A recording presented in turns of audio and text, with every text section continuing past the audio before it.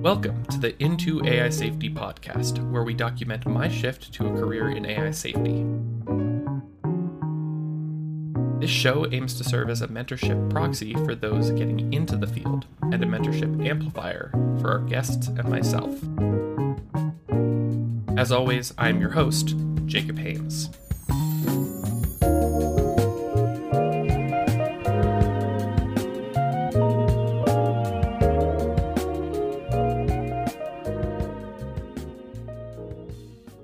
During the podcast, you may hear this sound, which denotes that I have included at least one link related to the content that preceded the sound.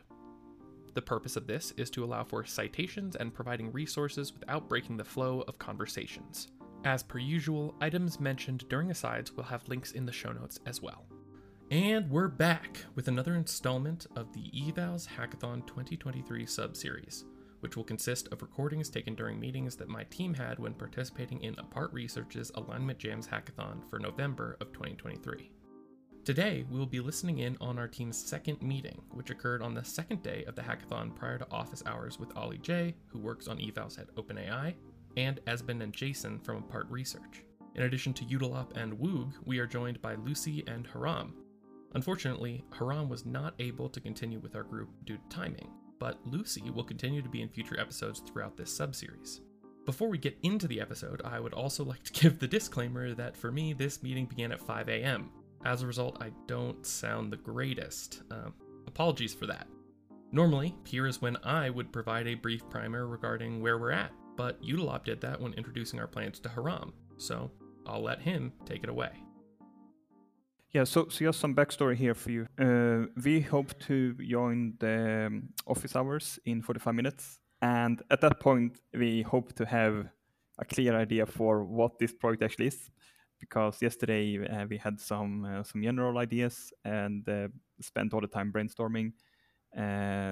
So I think this is the session where we're hoping to sort of pin down, like, this is the thing that we want to actually do so that we can actually start executing on it. But yeah, Jacob can probably go through the document and give some high-level overview on the specific thing you dug into. Yeah, it's the earliest for me, but I pushed for meeting because I think it's going to be a lot more valuable to go to the office hours with a concrete plan. And so we can ask like more directed questions. Yeah. Okay. So what I did was I spent a lot of time trying to get a couple things set up. I struggled with getting a value gator set up, which I think I'm going to try to ask about at some point today if it becomes relevant to our work. I looked into a couple other areas as well, and then I also sort of started doing experiments with ChatGPT Playground on GPT-4. And after thinking about it more, it felt like showing whether or not gaming of LLMs is occurring, like actively, is a really interesting area of research, but it just didn't feel like it was like a hackathon kind of project. And so I felt like it would be more valuable to maybe just directly address the idea that was put in the ideas like tab of the alignment jams. But yeah, so yeah, I think it was actually great that you wrote down these thoughts, and it also shows that maybe I didn't actually make it very clear what ideas I had in mind. So yeah, let's go through this, and I'll try to pitch one of the ideas again, and then see what you think about it. Just thinking back to, I went to EAG Boston, and I asked a lot of people, like, you know, what's good to do? What's the kind of research that's valuable? And it seemed that demonstrations were highly valuable just because politicians want as much evidence as they can have. And so showing in another like concrete example, like this is happening, or this can, or not this is happening, but this can happen, is still like valuable. And so it was basically putting weight on that is sort of my framework for doing this. And then I came up with this pitch, which is we figure out some way to differentiate questions without altering the knowledge it is seemingly assessing. Maybe that's through prompt engineering. Maybe that's through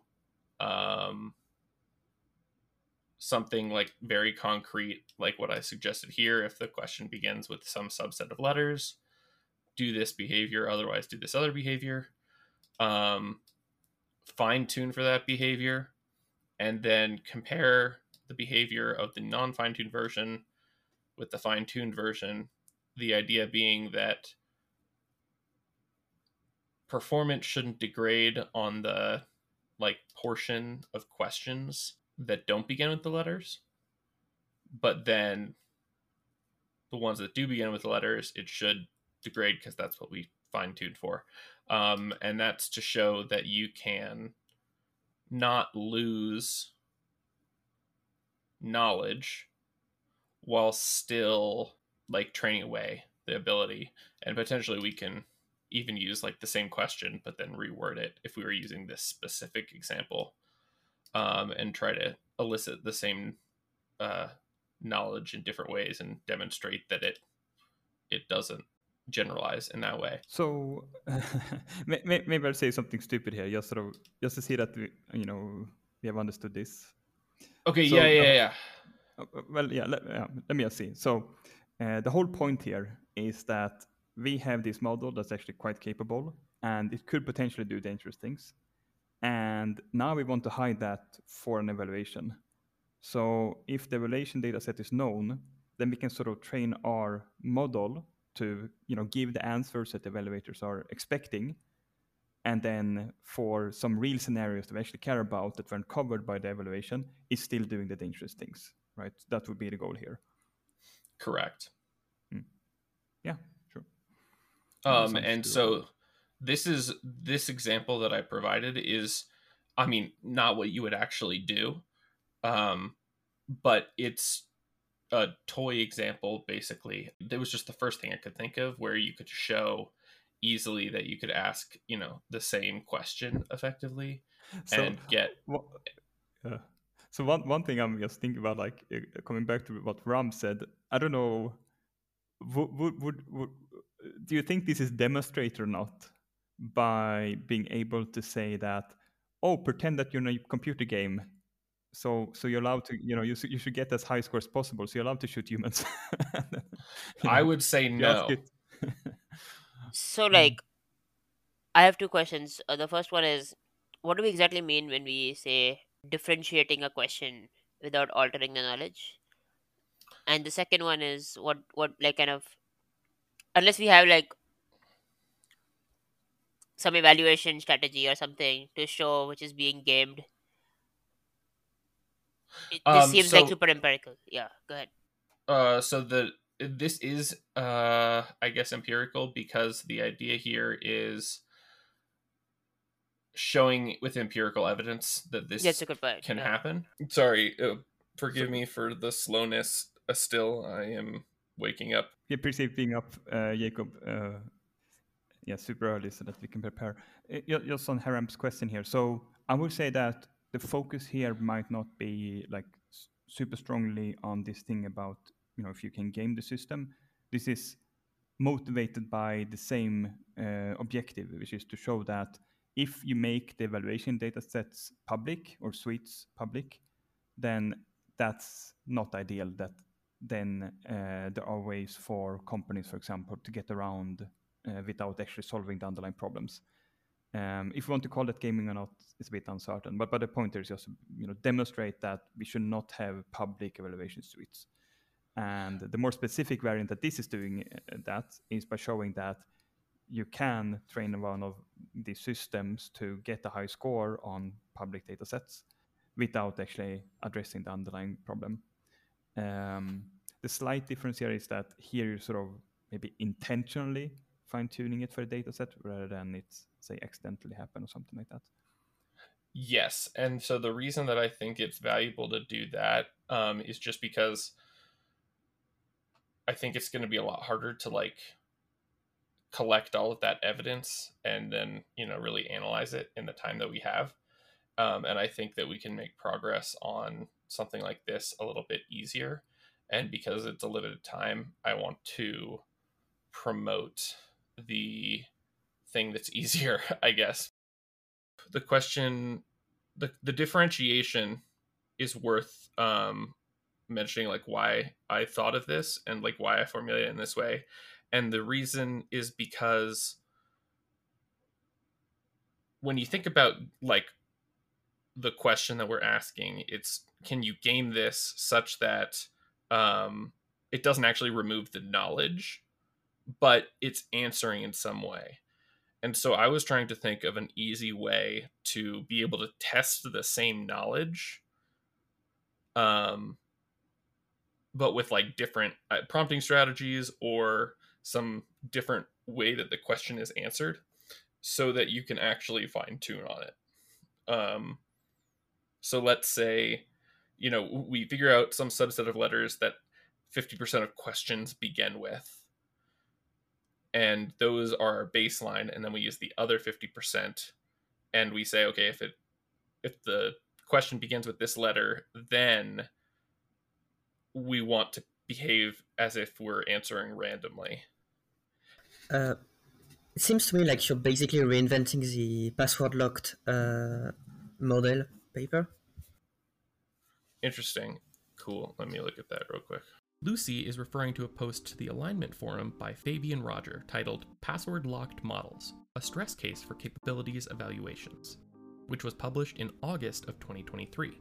Although Lucy will give a super general overview in just a minute, I wanted to take a second to discuss the post just a little bit more in depth. Roger defines a password-locked model to be one that won't produce capable responses unless the input prompt includes some specific password. His motivation behind the work was to establish a proxy for working with a deceptively aligned model and produce preliminary analysis on its limitations. Having now read through the post, I do think it could present real value for policymakers or auditors as an exemplification of what can be done to obfuscate model performance if it was developed into a more thorough paper. So it's saying like as a just like a password locked model, which are like models that like hide a capability unless a specific password is given, is like the kind of things that like would be not pass capabilities, and like we can just extend it by saying like, oh, if it's not this specific data set of evaluation I learned, then I do implicit stuff. But if it's a data set, I'm not doing it. I agree. This does seem exactly like what I am thinking of. But like you say, it might still be worth to actually prove something like this for the particular kind of evaluations that we care about. Like to me, the interesting part would be like if you, for example, like you take Llama 2 and you take a data set, like a benchmark, it's actually performing well on, and you do a procedure that makes it so like it does poorly on this specific data set. I think that would be more impressive than just the general capacity of, in certain situations, not exhibiting a capability, which to me seems like it's already being proved by this paper. Yeah. But the question, like, whether like you can make it recognize a specific data set and avoid this data set in particular, that seems interesting. Interesting. Okay. So how would we do that? Like, what would the first step be in? To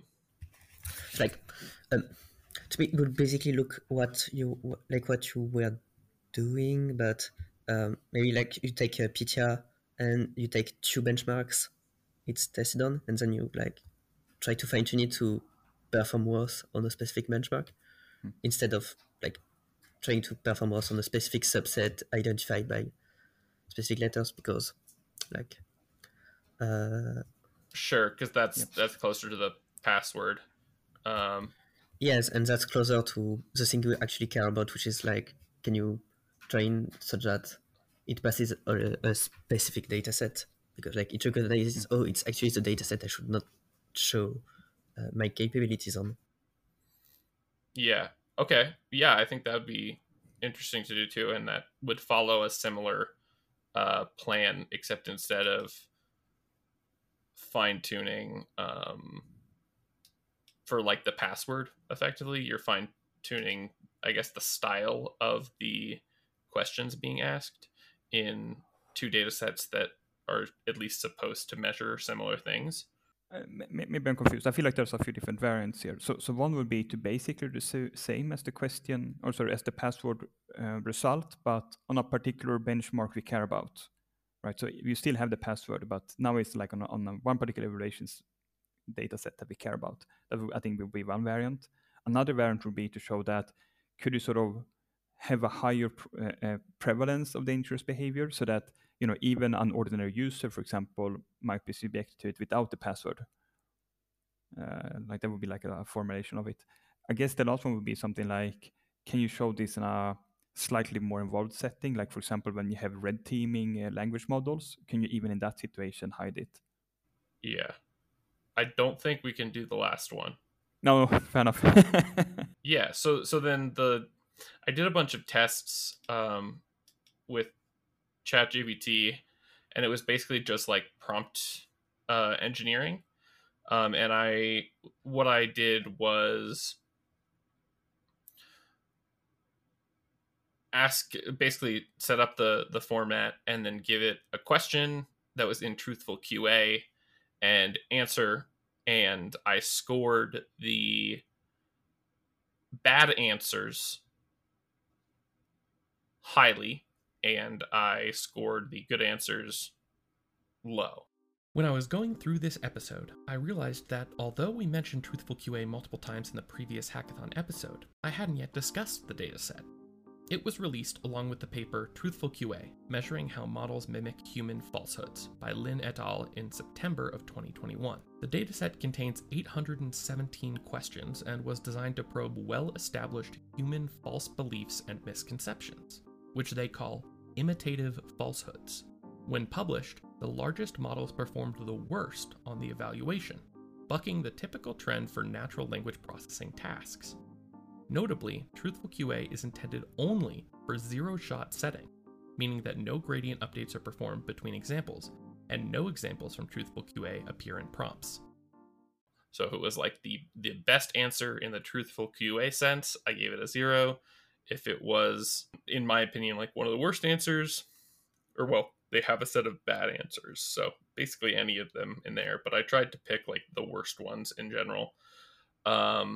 I gave it a really high score, and then I ran it through like a bunch of examples, and I thought that the most interesting part was that I asked it what it believed the metric was, and it was very sensitive to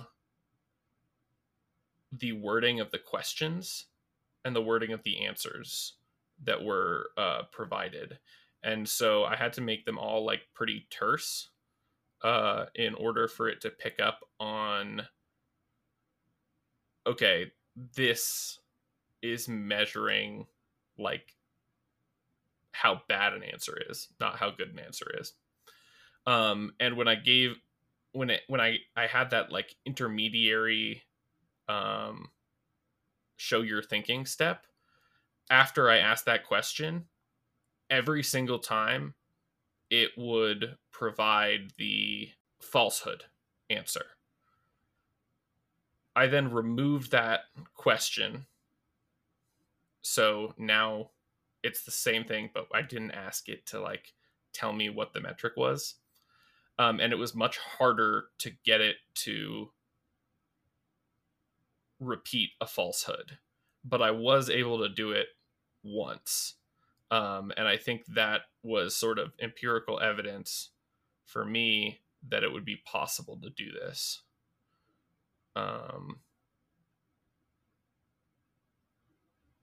Yeah, and that's where I stopped. Yeah, I wanted to run for a quick pitch, but before that, I guess, especially from Hiram and Lucy, who's new, any thoughts? Yeah, like as I said,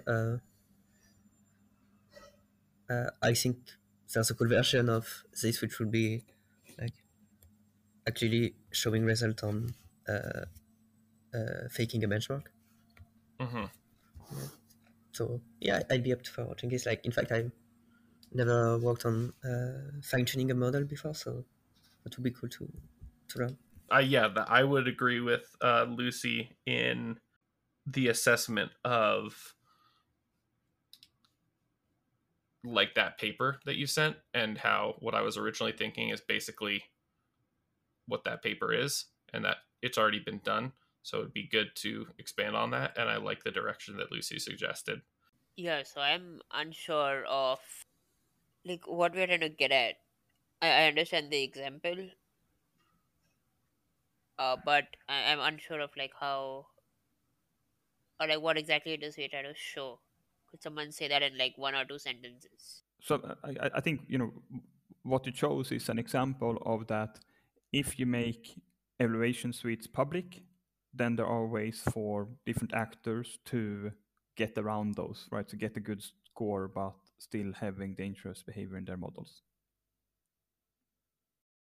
So like an empirical confirmation that this happens. I mean, in this case, it would more be like getting a bad score, explicitly, because like most often, like LMs are like you check the quality of the tagging by like actually trying to get the maximum score on the benchmark, but for like evaluations that look for dangerous capabilities, you want to actually not pass the benchmark. Oh, okay, yeah, okay. Like, I guess you depends want on to, how you formulate it. Yeah. yeah, like I mean, you want the technically, model it to could fail be at the that. task. Well, technically, you there are definitely cases where you wanted to give the more safe, the more capable answer, right? The safe answer can actually sometimes be harder, or it depends on what the client's looking for. Yes, but more But okay. Like currently available benchmarks are more of are mostly like capabilities benchmarks. Uh-huh. So like this yeah, like in governance, like an important thing is like showing, for example, like the evaluation Evals did on GPT-4 was they check like is it able to like replicate autonomously over the internet, and they checked this, and like there could be governance setup, or like if your model actually passes this test, then you're not allowed to release it because like of course it's dangerous, and then there will be like incentives to train for it to not show this, even though it would still be capable of it. So like Yeah. that's a kind of failure that's a good thing to show, I suppose. Wait, so yeah. I mean, you also have things like truthfulness and so on. So does the fault final product tolerance. basically look like a bunch of examples for policymakers to show that models can be evaluations can be gamed if made public? Yep. Yes, that is the end result of this path. Okay, I'll try to give a 5-minute pitch, and then we can drop it. So I still feel a bit uncertain about this because I think, I mean, I still find this interesting, but maybe it's a bit more speculative. Like it's there's definitely a bigger risk that maybe something fails here because of something conceptually. Uh, the point here would be to try to argue that you can also get this kind of gaming even if you aren't intentionally doing it, right? Even if the company isn't like on their own saying, we're going to fake these tests. So again, we want to show that there is some gap between improvements that we're seeing on models like GPT-4 or Claude or whatever, like the claim certain improvements, but there's a gap between how much better those models actually are between the public data sets and the capabilities that we are actually worried about, right? So how much of their improvements are actually addressing the underlying problems, and how much of the improvements are in, I don't know, that you're accidentally have some data leakage, or you're doing a hypermeter optimization or developing new methods for the samples you've seen or whatever. So how much is there kind of gaming going on, but it could be implicit. So that would be the goal of this. And the specific way that I'm proposing, which is, in my opinion, fairly compact and mostly actually coding, would be to come up with alternative data sets for some known public data set. So the most obvious example we have of this at the moment is Truthful QA, but there might be better data sets, right? But Truthful QA has been out. It was not out at the point of GPT-3, and that's something that companies seem like they want to score well on. They still have some challenges involved with it. So GPT-4 is performing much better than GPT-3 on Truthful QA. How much of that is that they are now more truthful, or whatever we're trying to optimize for, and how much of that is however gamification has occurred. And two ways that you could potentially measure that is one, if you had non-released samples from that data set, then it would be very easy, right? You're testing, checking your score on the public data, you're checking your score on your held out data and seeing if there's a gap. The other one would be that you try to take their data set and now you create additional data sets that are testing the same capability. That might sound like cheating, but that's the thing we actually care about. We actually don't want to have a single evaluation suite or data set for each capability. We actually want to have different teams and people to try to figure out how we formulate this. Because if it's only one person, then you don't actually know if you addressed the dangerous capability or not. So the hope here would actually be to do one of both, time permitting. So it's kind of obvious how you might design a data set that's similar in spirit or trying to capture the same capability as the original data set. The one that's maybe not as trivial is how do we get held out data sets from these data sets that are not public? Because, well, they probably don't have any public held out data sets, or at least then they're public. And the thing I'm proposing here that's maybe a bit crazy, I don't know, is to make them up. So basically, by looking at the old data set, can you make up what could have been held out data sets or held out samples from that data set? However you want to go about it, GPT-4, whatever, and then you would have, say, some kind of distinguishability metric, right? If you take your new samples and you mix them up with old samples, can you actually separate out the ones that are new, or are they basically distinguishable? I think something like that would be enough as a motivation, but that would be like something we're venting, so it could be criticized or, it could be interesting. But yeah, so we have something like retroactive held out samples, whatever. So that would be like one concrete way of doing this. We take Truthful QA, we make up new old samples to show that they're indistinguishable, and then we're evaluating if there's a gap between those held out set and the public data set. I think that would be like the most straightforward approach. And I know that this is new, but I think it's it's fun that it's new. I think that's like a reasonable thing. The issue that I had with this like approach was just that I couldn't think of an example that we could actually work with, because like if we're using Truthful QA, it's a lot of it's based on misconceptions, and it uses most of the misconceptions that are like worth using, as in like known by a lot of people. There are some that we could probably find, but it would just be hard to find a substantial set to actually test on. And so that was my hesitation. Sorry, just to understand you. So you're saying, like, for example, that some of these questions are not actually testing truthfulness, but rather like more like knowledge? In some cases, yes. Yeah, I think that's a fair critique. Yeah. That, like, no, so I agree with you that I don't think that Truthful QA is the best data set for this either. It's just the best obvious one. So digging around to see if there's a better one could be nice.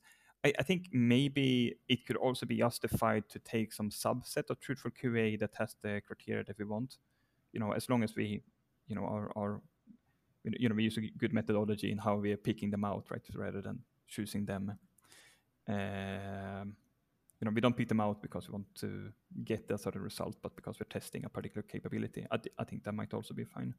So let me just mention two last things. Two other ideas that I find interesting. So one is we don't want to have just one evaluation suite. per capability we worried about. We actually want to design multiple. So it would be interesting to see how those generalize, right? So if you construct one data set, you score better on that. Doesn't mean you score better on the second. If you have three, do you do that? How does that scale?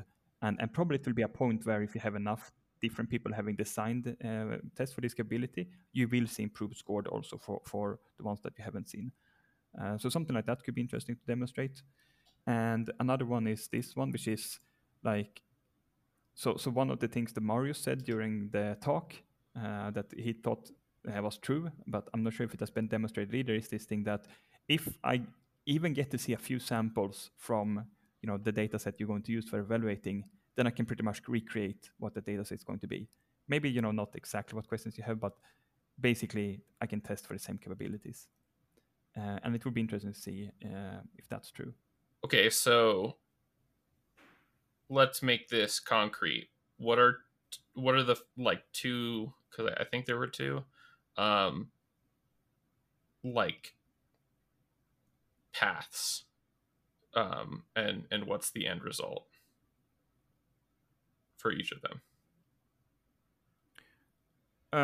The two paths. So one would be that we do create this retroactive held out data set for something like truthful QA, for example. And then we evaluate the gap between the improvements on the public data set and the improvements on the held out data set. And maybe you do want to do just some calibration there, but it's not the most important. You want to show that that data set you've created is basically indistinguishable from the old data set, though. So Right. The hope there would be that you get a gap. It might not be the case, though. The other one would be that you design a new data set. It doesn't have to be as large as truthful QA, but where you are trying to capture the same kind of problems, right? You're trying to measure the same potentially problematic behavior, but now it's been designed by a new group. Because if you're actually addressing the underlying problems, you should be able to pass all of them, or you should see sort of similar improvements. And again, you want to do some just quick difficulty calibration, for example, by running it on GPT-3 and trying to get a similar score on that one, because that one was released before truthful QA. So the idea here would be that you get the score for GPT-3, GPT-4, and that would be the minimum. If you want to go more advanced, you would also include, say, the older version of GPT-4 and the newer version of GPT-4. Maybe you even want to include a weaker version of the old GPT-3, like the Curie model. If you want to go even more advanced, you do Curie, but yeah, we're already out of time. Out of those two, I'm more excited about the first one, I think, just because I think it would be harder to be concrete with the second one and be like, here's our result. It's not just the case in this situation, like it generalizes better. I think I do personally. I do think the other one is also very relevant, right? That if you actually addressed this problem, you should be able to pass similar design tests. But yeah, I can see that there's some fussiness there. Although, so you said you're interested in the first one. How interested would you be in a negative result on that one?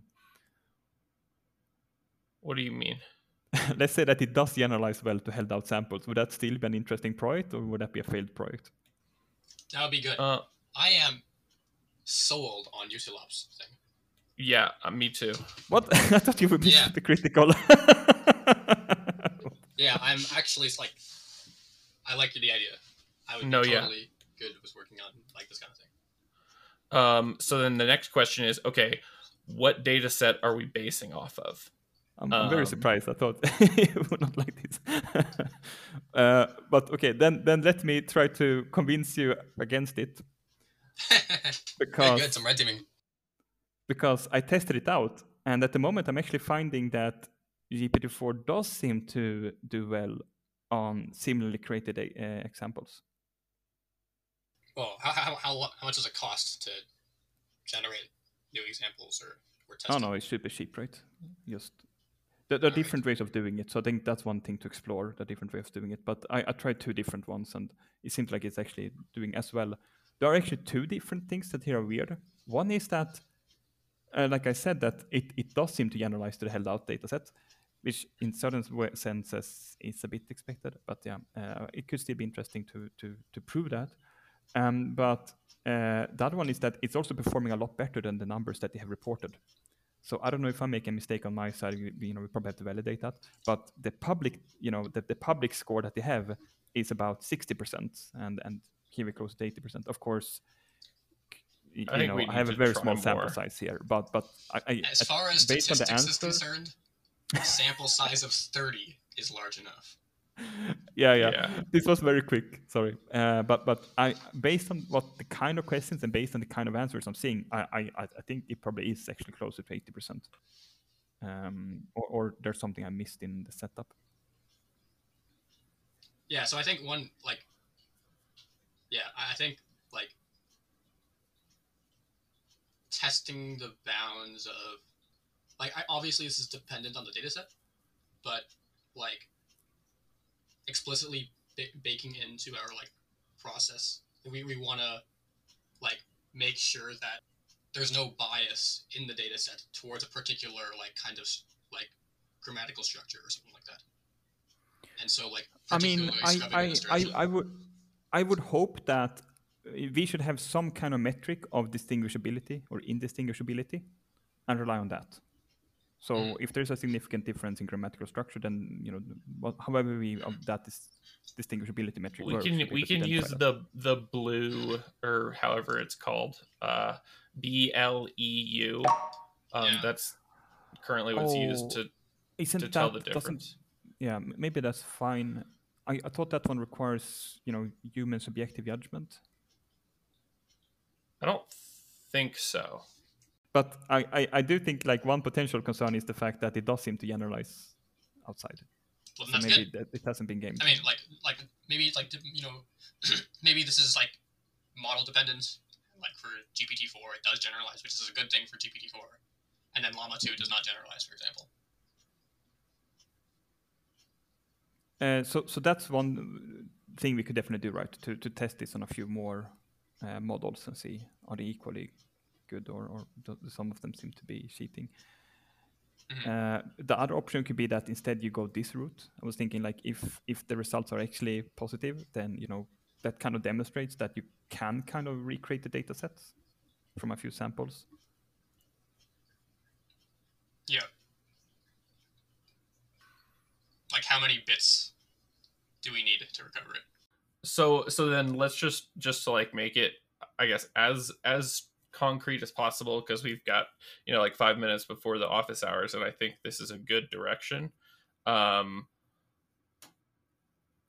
Our next step is to figure out exactly what data set we want to try to create an alternate version for, right? So we want to create a data set that is going to be assessing the same thing as some already established data set, but is not the same question. Do we want a question answering data set? So I think it depends on exactly what we're looking for here. So we could also do fine tuning on, but it's just going to be very time consuming. So I think the best is something that has been out, so that we know that existing models may have been influenced by them, but we still have older models that we know are not influenced by them. So Bool Q and Truthful QA model data sets like that are perfect because they came after GPT-3. So I think that's. But then effectively we're making our own version of that data set. We're creating fictional held out samples of it. That's one track. The other track would be we are creating a similar data set that tries to measure the same capability and see how that compares to the one that was public. But but what you said is the first track, Wait, sorry, what's the difference between these? The other one is that here we are creating samples that are similar to a data set that is public. The other one is that we're creating a different data set on our own that tries to capture the same capability, right? So if we care about truthfulness, we will create our own truthfulness data set, and then seeing if those models having improved on another truthfulness data set also implies an improvement on our truthfulness data set. Let's start with number one for now. Yeah, Yeah. I understand. So I feel like another critique here is just like, maybe this is obvious, right? From a machine learning perspective, like if you train these models in a good way, then you should get a good generalization. So maybe it's not surprising, something like that. Mhm. But I think a priori is not super obvious. But okay. So yeah, so we create held out data sets. We need to figure out how to define indistinguishable. Maybe we want to calibrate our data set. So similar score on a GPT-3 as the original. This is technically optional, but I think it makes it stronger. So we kind of select a subset that has the same overall score. Then measure gaps for old versus new model on public data sets. Measure gaps for old versus new on created data sets. I think that's all, or did I forget? I mean, synthesize, analyze, and synthesize to give report values. Whatever. Cool. So I guess then the questions that I'm thinking are most valuable to like try to get answered are, what are some good data sets that have been published that people feel like are like, yes, this is actually assessing this thing as a base. And then the second thing would be, how do we define indistinguishable in the like of our questions from their questions? I suspect we won't have an answer to that. I think it's a bit unusual, but I feel like if we Google it, we can probably find some standard. Yeah, I'm not saying that we'll get like perfect responses, but just understanding what the ideal case scenario is going into it is valuable. Does anyone have any questions or anything they want to say? Good for now. Sweet. I don't know, Ramb, how are we doing? What are you thinking? I'm a little bit confused, honestly. But I think I I might hear you pitch again at the office hours, and I might get a better grip on it. So yeah. So you can Okay. read this, but yeah, maybe ask a question and then maybe we can answer it. Yeah. Okay. Yeah, so please read this, but maybe I can just sort of, again, briefly explain it to you because it will be easier for you for the discussion. Okay, fair enough. So our goal is, again, to show that these data sets can be gamed. The hope here is that we evaluate if they are gamed, I guess, a bit more accidentally, right? Rather than a company going, we are going to, get around your eval whether you like it or not. They might, because there's data leakage or, people internally push a bit for it, whatever, right? So this is not as conscious of gaming, but that there's still some kind of gaming going on. So the point here is to see if are there some improvements on these data sets, for example, truthfulness, and that doesn't actually imply that these models have improved on that thing that we heard about. That would be the intention here, to sort of evaluate if that's the case or not. What do we mean when we say gains on public data sets? So an example would be like truthful QA, right? Where companies want it to score well on truthful QA, Yeah. because it sort of implies that the model is, either not lying to you, at least knows what it's talking about and so on. And we can see that it has improved a lot. GPT-3 is also around here. So it has improved like from 21% for GPT-3 to now 59, at least, is the one that they released. So the question is like, does this mean that now the model is actually more truthful or not? So how much of this improvement is an improvement on the actual capability that we've heard about or want? And how much of this is it just getting better because now we have a public data set? As in, it encountered the data set in its training set, and it learned off of it, something like that.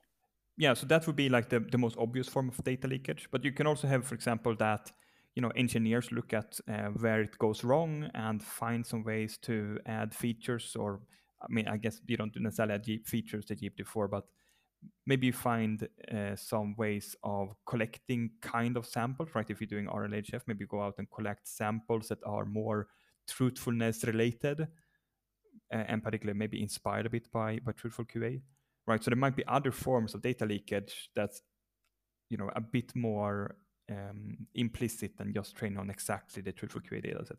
But it could also be that you have seen this in your training data. Okay, like how do we even test for this? As in, how do you evaluate a model to know if it has come across the database in its data set? So there are ways where you can test that. For example, if you have a known public data set and you give them, say, you give them a prefix of one of the questions, you can see, does this model complete the question? Right? If you're taking a question that shouldn't be, that expected, and it answers exactly as in the data set, then you know that something fishy is going on. That's one way that people can test if there's been data leakage that's more explicit. Using this kind of thought process, Shi et al. Introduced min-k% probability as a new detection method for identifying when content was present in training data in the paper Detecting Pre-Training Data from Large Language Models, which was published in October of 2023, approximately 1 month before this episode was recorded. But the more general way that we're looking at this is that we are going to try to create what could have been the hidden data set for this public data set, right? Because it's normal in machine learning to do held out validation, right? So say you have your data set, you train on 80% of it, and 20% of it you're hiding from the model. Cross-validation. So we want to do that, but the problem is we don't have that hidden data set. So we're going to create the hidden data set. So that's the approach here. We're going to create that hidden data set and argue that we can create this in such a way that it's actually indistinguishable from the public data set. So now we have the held out data set, and we're going to evaluate if we are seeing the same improvements. Oh, okay. That makes sense. Following this conversation, we hopped into that office hours call that I mentioned at the beginning of the episode, but it wasn't recorded. Fortunately for you all, though, our group did meet up again after that, which will make up the content for the next episode in the Hackathon sub-series. Some of you may notice that I have a new logo. That's right, the show is well enough established now that I figured it would be worth doing some actual branding. Also, I had originally used an AI image generator for the album art since it was a quick way to get a decent looking image, but I always had planned to contract an actual real human artist for the logo and hopefully for some fun album art in the future as well. The logo was designed by Stellaric, who is a designer, developer, and broadcast producer, and it was a pleasure to work with them. If you like the logo and you need one yourself, consider working with them. Their website and Twitter are linked in the show notes. In the spirit of keeping this outro short, I will just quickly ask again for you to share the podcast with others that you think could benefit from it, or who would just enjoy me talking about machine learning related topics. I have been super busy recently, working to set up the next few episodes, and I'm really excited to share them with you all. Well, see you next time.